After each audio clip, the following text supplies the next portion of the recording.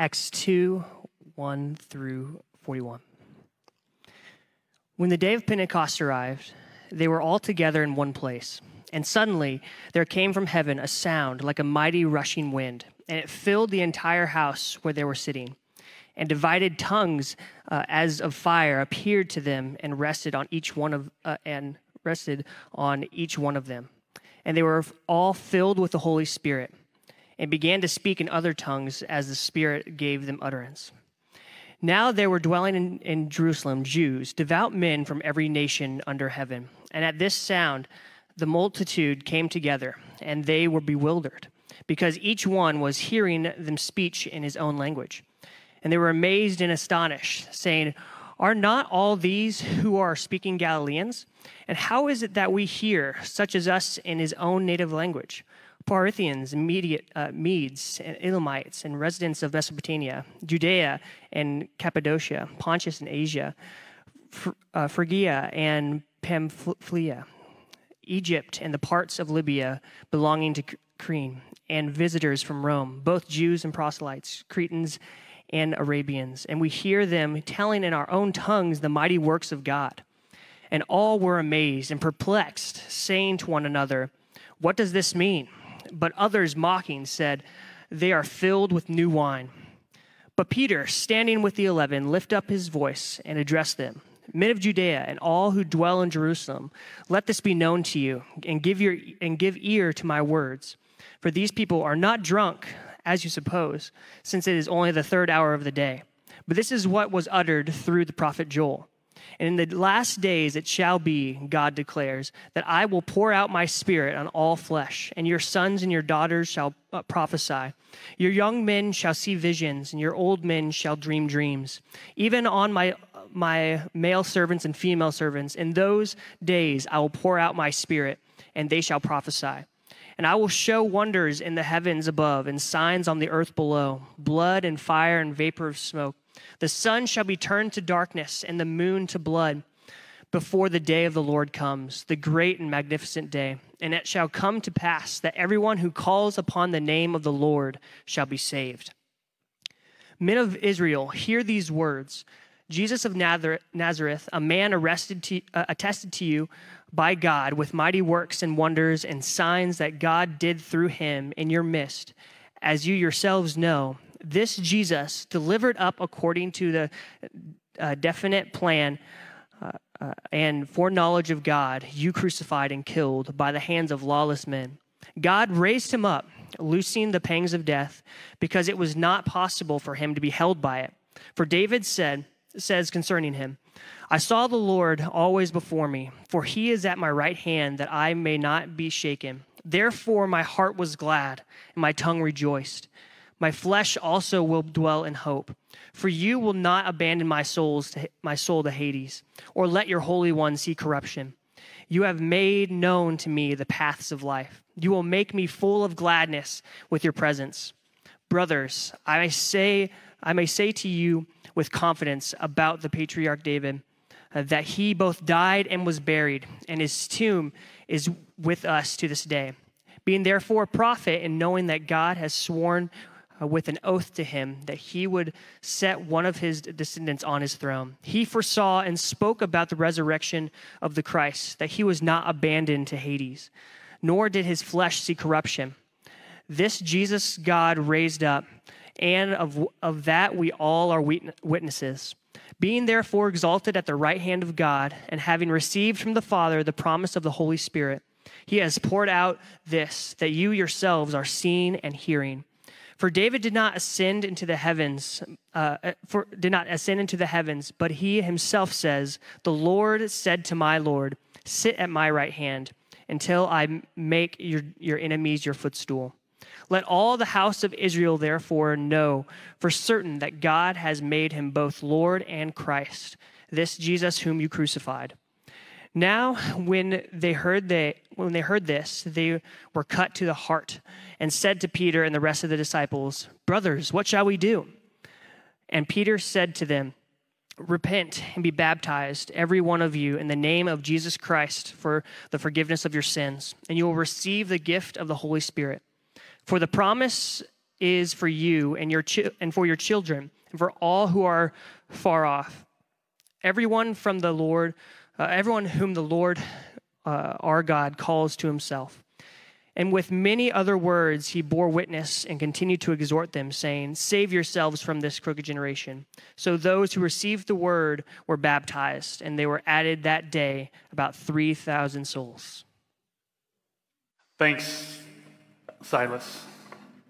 I knew that was a long passage, but a lot of times I study just on my iPad, so I can just scroll, and I'm like, yeah, it's kind of big. But as Silas was reading, I was like, that's a really big passage. So thanks, Silas, for reading that for us. All right, kids, where are you guys at this morning? All right, so today I need a volunteer. Who can help me out? Who can come up here and help for me? Let's go, Eleanor.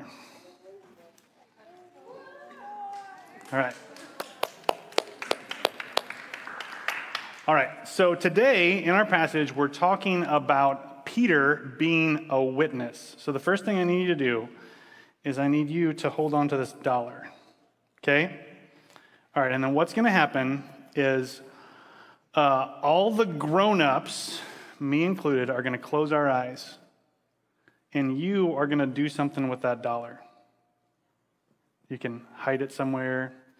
You could eat it, but don't do that. You could put it under your foot. You could stick it in my Bible. You can hide it wherever you want, okay? All right, all the grown-ups, we ready? All right, we're going to close our eyes. And let me know when you're done. Okay, I'm done. Okay, everybody open them. She's done. Okay, so let's see. It's not over here. It's not over here. Okay, where is it, everybody? Grown-ups, where'd she put it? Well, who can tell me where it is? Jaron, where is it? I think I saw it put in the Bible. In the Bible? Awesome. I found it. Wait, how did I find it, though? My eyes were closed. How did I know where it was? Because Jaron told me. How did he know? Because you were watching. You were an eyewitness. You saw what she did. Here, you can have that. Thank you. Yeah. Thanks for your help, Eleanor. Thanks for your help, Jaron. Sorry, I only have $1. The reason why this is important is because sometimes, we see this big passage that Mr. Silas read for us. Peter tells this story about who Jesus is and what he's done, and he uses a whole lot of words to do it. And sometimes that seems like a really complicated thing for us to do. But really, what Peter is doing is he's doing the same thing that Jaron just did. He saw Jesus. He saw what he did. He saw who he was. He saw the things that happened to him. He saw the things that God did through Jesus. And so Peter is just telling other people about the things that he saw with his eyes. In a similar way, that's one of the things we're called to do as Jesus' witnesses, is when we see Jesus working in our midst, among people, in ourselves, in our families, we can tell other people about the things that Jesus is doing, about the things that God is doing in our lives. We can be his witnesses in the same way that Peter is. We don't have to make it very complicated. We can just talk about the things that we see and hear happening. And so kids, go home today, ask your parents more about what they learned from God in this passage today. Parents, go home and talk to your kids about how you all together can be better witnesses of who Jesus is and what he's done for us. So let's pray together, and then we'll jump into Acts chapter 2 this morning.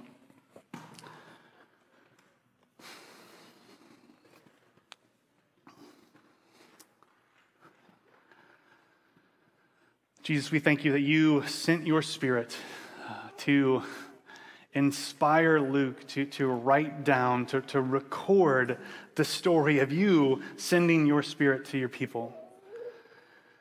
We pray that you would just meet with us as we walk through this long passage together, as we see the Spirit fall and we see Peter preach the good news of who you are and what you've done, and people respond, that you would use your Spirit to encourage us and challenge us to stir our affections for you and draw us deeper into relationship with you and closer to you as your people.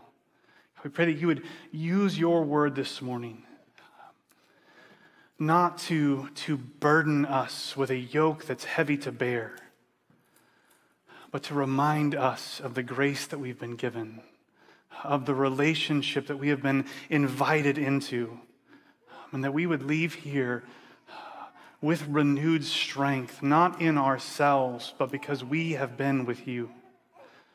Jesus, we thank you for your sacrifice, and it's in your name we pray. Amen. So in this big chunk of Acts, there's two things happening. The first thing is the Spirit falls at Pentecost, and then the second thing is Peter's response to that, his kind of this long sermon that he gives after the Spirit falls. And so the first thing Luke tells us in this passage is that all of this happened when the day of Pentecost arrived. And so Pentecost is the New Testament name for the Feast of Weeks. The Feast of Weeks, as you might have guessed, lasts one day. So why is it called the Feast of Weeks if it's only for one day? On one day where they celebrated the wheat harvest as God providing them with food. And the reason why it was called the Feast of Weeks is because it was a 7 full weeks after the previous feast, which was the Feast of First Fruits, kind of the beginning of the harvesting season. And so it's called the Feast of Weeks. It's also called Pentecost because it was 50 days after Passover. And so they're gathered together on Pentecost, and later we're going to see there's lots of other people in town in Jerusalem. So this is pretty similar to like a Folk Life or National Tom Sawyer days, when there's a lot of people that are in Hannibal from out of town because they're celebrating a festival. So there would have been lots of people in Jerusalem, which is why later there's all those funny names that Silas read for us. So they're celebrating Pentecost. They're all together.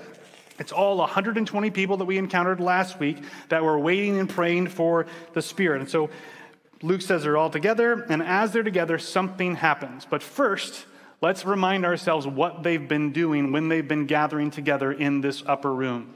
Last week, he told us, all these with one accord were devoting themselves to prayer.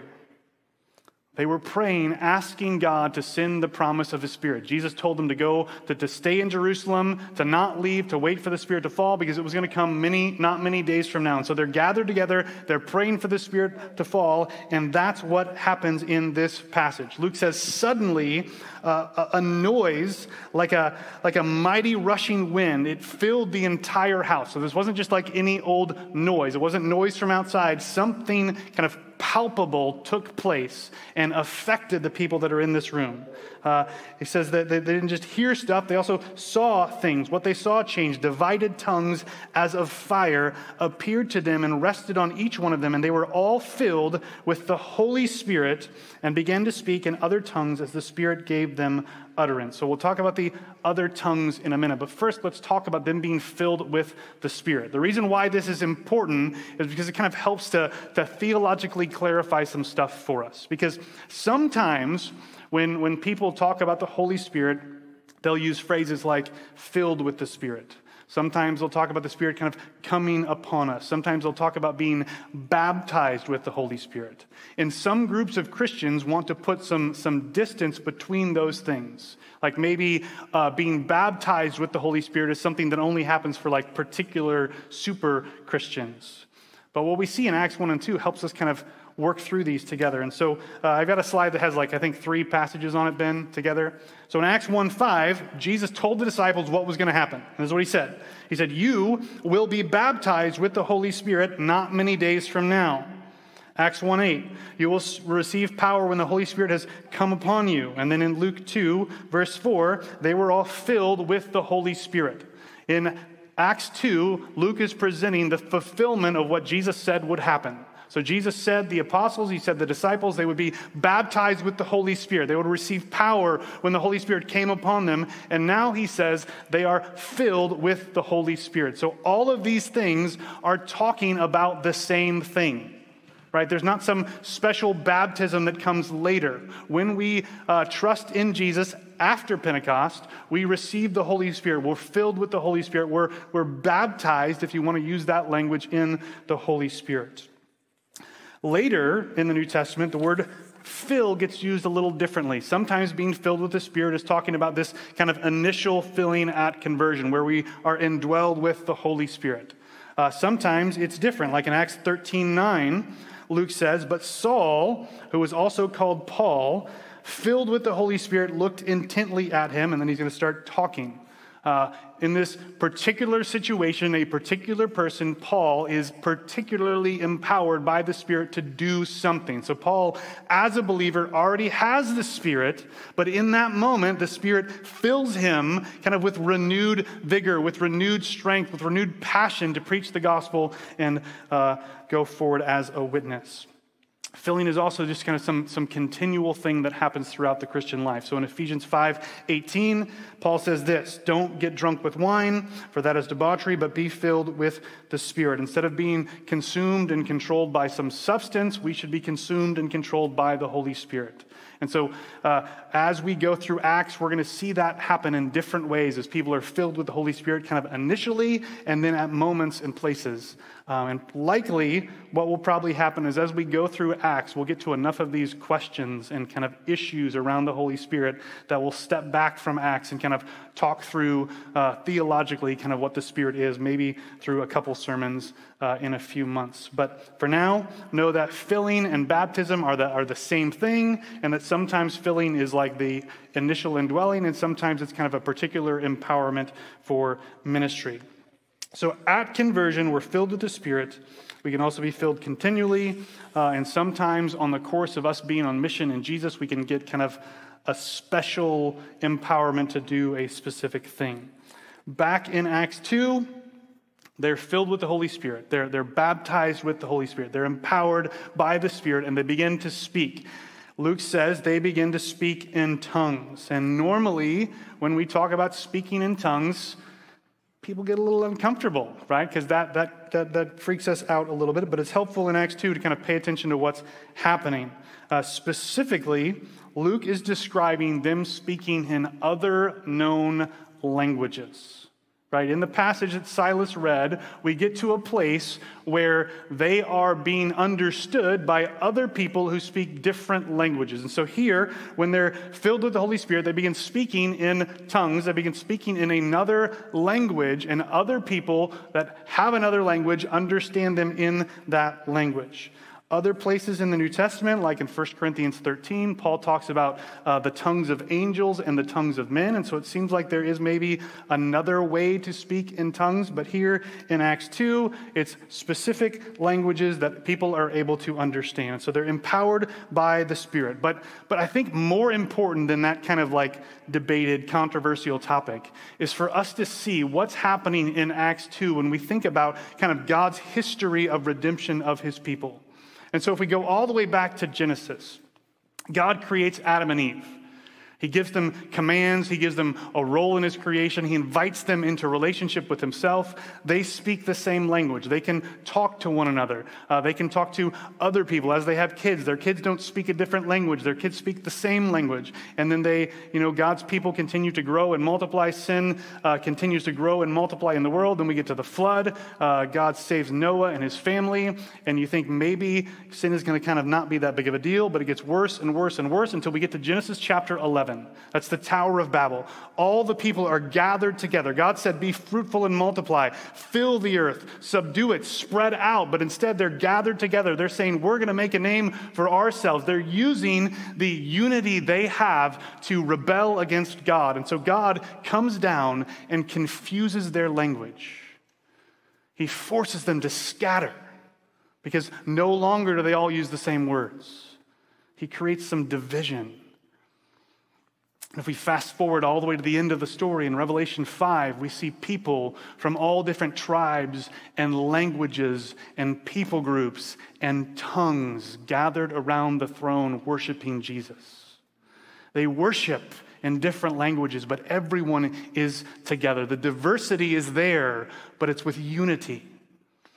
Acts 2 gives us a glimpse of what that's going to be like. Right, to where this division created by different languages is overcome by the power of God's Spirit so that the gospel can go forth and these people who speak different languages can hear the message of good news in their own languages. So at Pentecost, there's all these people gathered together. God's Spirit falls. He empowers his people to speak in tongues. And this noise of this kind of spreads out across the city. And these other people hear what's happening, right? If you heard, like if all of a sudden the people in this section over here just started speaking in all different languages, the rest of us would be like, what's happening over there? What's going on? And that's exactly what happens. The people are confused. The people are perplexed because they're hearing other people speak in their own language. And this isn't Greek or Aramaic, which most of these people would have had in common. They hear them in their own languages. And I think that's really important for us to see because it tells us something about who God is and how he works. Right? He doesn't require all of these people to learn the language of the disciples to hear the gospel. He doesn't require them to change who they are to be in a place where they can hear the good news message. He transforms his people so that they can communicate the truth of the gospel to these people in their heart languages. He meets them where they are with the good news by the power of his Spirit. And so they are confused. They're amazed. Some of them say, what does this mean? Other of them say, these people are all drunk. Some of them are curious and some of them are judgmental. So Peter stands up and he's going to address their concerns. The first thing he does is he kind of dismisses the judgmental people and he says it's only 9 a.m. Right? And he's not just saying like people don't drink early in the day. In this culture, it would have been really odd to eat this early, let alone drink this early. So he's saying that can't possibly be what's happening. Instead, he says, they say, what does this mean? And he responds, men of Judea and all who dwell in Jerusalem, let this be known to you and give ear to my words. For these people are not drunk as you suppose, since it is only the third hour of the day, but this is what was uttered through the prophet Joel. So he's saying what's happening, what they're seeing, this thing that has kind of confused them, and they're hearing these words. Everything that's happening is in fulfillment to what the prophet Joel says. So in Joel's day, the kind of context for this passage that Peter quotes, there was this plague of locusts that kind of took out all the crops. But then God's people repented, and God said instead he's going to send kind of an abundant provision of food. So he's kind of overturning this curse that happened. He's providing abundance for his people. And he says later, at some later time, God in a much greater way is going to provide for his people by pouring out his Spirit upon them. So he quotes this huge passage talking about that day, talking about those events. And there's three things we need to see in this passage from Joel that Peter quotes. So the first, right, is that this is fulfilled at Pentecost. Right? He says, I'm going to pour out my Spirit on my people. In Acts 2, we see God pouring out his Spirit on his people. This prophecy is fulfilled at Pentecost. The second thing is that the quote starts with the phrase, in the last days. In the last days, these things will happen. And those things that are going to happen, happened or started happening at Pentecost. The reason why we need to know this is because when people talk about the last days, right, it's often really sensational, like, oh, the last days are coming, if we can just figure out all these signs, all these crazy things are happening out in the world, so they're coming. We need to get ready. We need to get prepared for the last days because they're going to come. But we're in the last days, right? We don't need to figure out when they're going to happen. They started at Pentecost. And so we don't need to, be overly concerned or overly hyped up about people that want to sensationalize kind of the things the Bible says about the last days. These are the last days. The gospel is going forth through God's people until it spreads across the face of the earth so that Jesus comes back. Right? We're there. His Spirit has fallen. The third thing that we need to see about this passage that Peter quotes is that he doesn't just promise that God will pour out his Spirit. He also promises that God will save. Right? It shall come to pass that everyone who calls upon the name of the Lord shall be saved. Right? He doesn't just promise to pour out grace on his people. He doesn't just promise to pour out his Spirit on his people. He promises to save everyone that calls upon his name. The Spirit is a gift that's available for anyone who calls upon the name of the Lord. And Peter unpacks this by starting to talk about Jesus in verse 22. Right, he says, "Men of Israel, hear these words. Jesus of Nazareth, a man attested to you by God with mighty works and wonders and signs that God did through him in your midst, as you yourselves know." So he's reminding them these are events that they are aware of. Some of them would have seen Jesus do miraculous things. Most of them would have heard about the miraculous things that Jesus did. At the end of Luke, when we encountered Jesus with those two disciples on the road to Emmaus, they respond to him with like, how could you not possibly know about the things that have happened in Jerusalem? Everybody knew. And so as Peter begins to preach to them about Jesus, he's not just saying that he's a witness of what happened, but the people that are hearing him were witnesses too of Jesus' mighty works. And then he begins to quote the Psalms about the things that Jesus did to unpack them. But first, he says Jesus was delivered up according to the definite plan and foreknowledge of God, and that you crucified and killed by the hands of lawless men. So there's kind of 2 points he makes here. The first is he makes the point that the people that he's talking to are complicit. They are partially responsible for what happened to Jesus. They were there. They were participants. There were the crowds, the Jewish religious leaders, the people in the city called for Jesus to be executed. So that's kind of one side of the coin. The other side of the coin is that it wasn't an accident. It wasn't happenstance. It didn't catch God off guard. It was part of the plan. He's saying that Jesus was crucified, not just because people did it, but because God orchestrated history to cause it to happen so that his plan of redemption could proceed, so that he could save his people, so that he could pour out the Spirit, so that everyone who called upon the name of the Lord could be saved. He sent Jesus. He says, this one that they crucified, God raised him up, loosing the pangs of death, because it was not possible for him to be held by it. This is incredible imagery from Peter here. The word picture he gives is as if death is a pregnant woman, and pregnant with Jesus in the grave. And death wants to fight it. Death wants to hold on to him. But the point is that Jesus' resurrection was inevitable. No matter how much death tried to hold on to Jesus, he was always rising. Like it wasn't going to be stopped. Even though he died, his resurrection was coming. And he explains this by talking about what David says in the Psalms. He quotes this passage from David where David talks about how God won't abandon him. And specifically, in verse 27, he says, "For you," this is David, "you will not abandon my soul to Hades or let your Holy One see corruption." And then Peter explains this in verse 29. "Brothers, I may say to you with confidence about the patriarch David that he both died and was buried, and his tomb is with us to this day." Like you can go see it. Everybody knows that David wrote the psalm, and everybody knows that David died and was buried. And so Peter's point is that can't apply to Peter. It was a prophecy about what the Messiah would do. It's something talking about Jesus, that God wouldn't abandon him. God wouldn't let him see corruption. He was always going to rise from the dead. He goes further, "Being therefore a prophet, and knowing that God had sworn with an oath that he would set one of his descendants on his throne, he foresaw and spoke about the resurrection of Christ, that he was not abandoned to Hades, nor did his flesh see corruption. This Jesus God raised up, and of that we all are witnesses," 120 people and some others. "Being therefore exalted at the right hand of God, and having received from the Father the promise of the Holy Spirit, he has poured out this," answering their question, that you yourselves are seeing and hearing.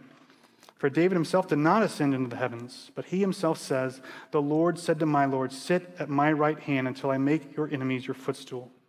Right? The Psalms didn't say that David was going to not die. The Psalms didn't say that David was not going to see corruption. The Psalms didn't say that David was going to ascend to the right hand of the Father. Those were about the Messiah. Those were about Jesus.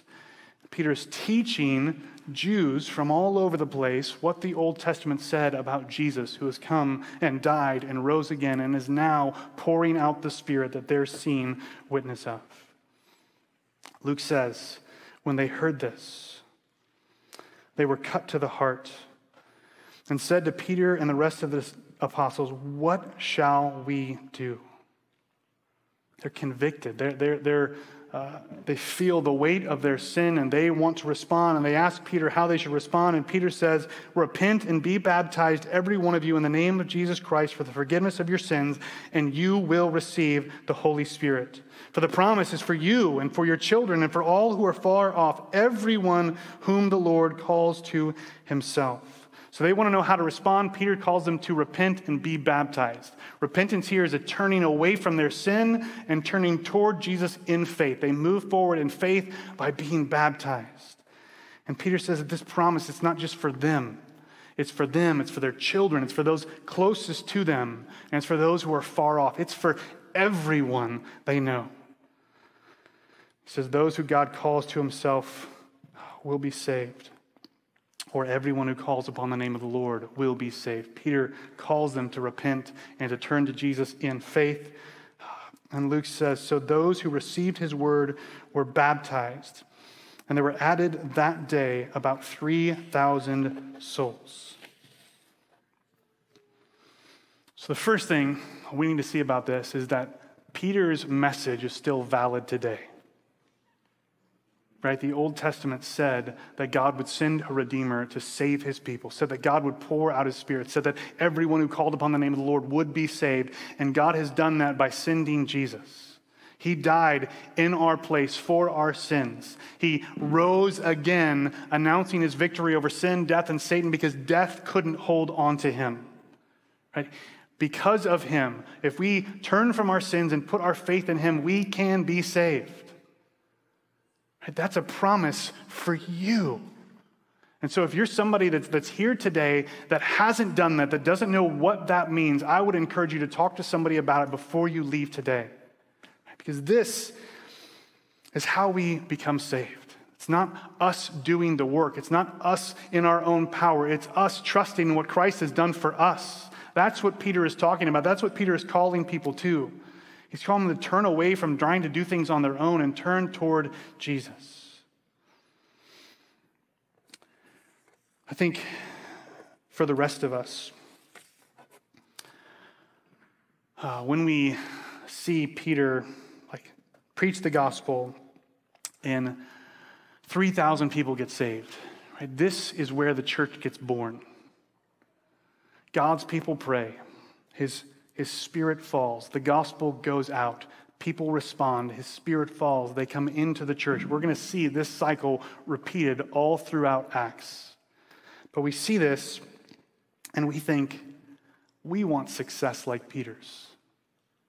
Not like I preach the gospel and 3,000 people get saved. That's kind of like egomaniacal. But maybe a few. We want there to be success when we share the gospel. We want there to be success when we're witnesses to who Jesus is and what he's done. But here's the thing. Jesus doesn't call us to success. He calls us to faithfulness. He calls us to himself. Right? We're called to be in relationship with him, following him on his mission. We're called to be empowered by him to be his witnesses. We don't get to determine the results, right? The success, how people respond to the message, that's not in our power. We don't have the capability to affect that. We're called to be faithful to him. And the reality is that success isn't the goal for us. People being saved isn't the goal for us. Jesus' mission is to save people. Your mission and my mission is to be with Jesus. Sometimes that means we're going to be with him on mission, sharing the gospel with someone who hasn't heard it. Sometimes it means we're going to be gathered together on Sunday morning praising him for who he is and what he's done. Our responsibility, our role is to be with him where he is. And the reality is that the story of grace in this passage is not with these 3,000 people that get saved, although that's awesome. The most amazingly gracious thing about this passage is Peter. Peter, who always gets it wrong. Peter, who denies Jesus 3 times on the night of his arrest after Jesus told him he would do it. Peter, who Jesus called Satan one time. Peter, who failed again and again and again. Peter, when God's Spirit enters him, he becomes a bold and courageous and right witness to who Jesus is and what he's done. And the reason why that is because every single time he failed, every single time he messed up, no matter how big or small the failure was, no matter how great the mess up was, Jesus was always there. He was always kind and always loving and always gracious and always welcoming Peter back into his presence and back into relationship with him. And that's true for us too. Whether we get it right or whether we get it wrong, whether we're big successes or big failures, Jesus is always there. He's always beckoning us into his presence, into deeper and closer and more robust relationship with him. And so for us in this passage, we should not see a call to preach the gospel. We should not see a call to surrender to God's Spirit, like do those things. But this passage should remind us of what Jesus does when we fail and continue to go back to him. This passage should remind us of who our Savior is. Because the reality is 3,000 people didn't respond to this message because it was so logical and crafted, because Peter quoted the right Old Testament passages. People responded to this message because everyone, all of us, need and want a Savior like this. Because Peter knew Jesus in his failures and finally in Acts 2 in his successes. And that's what our story should be. So let's pray together this morning.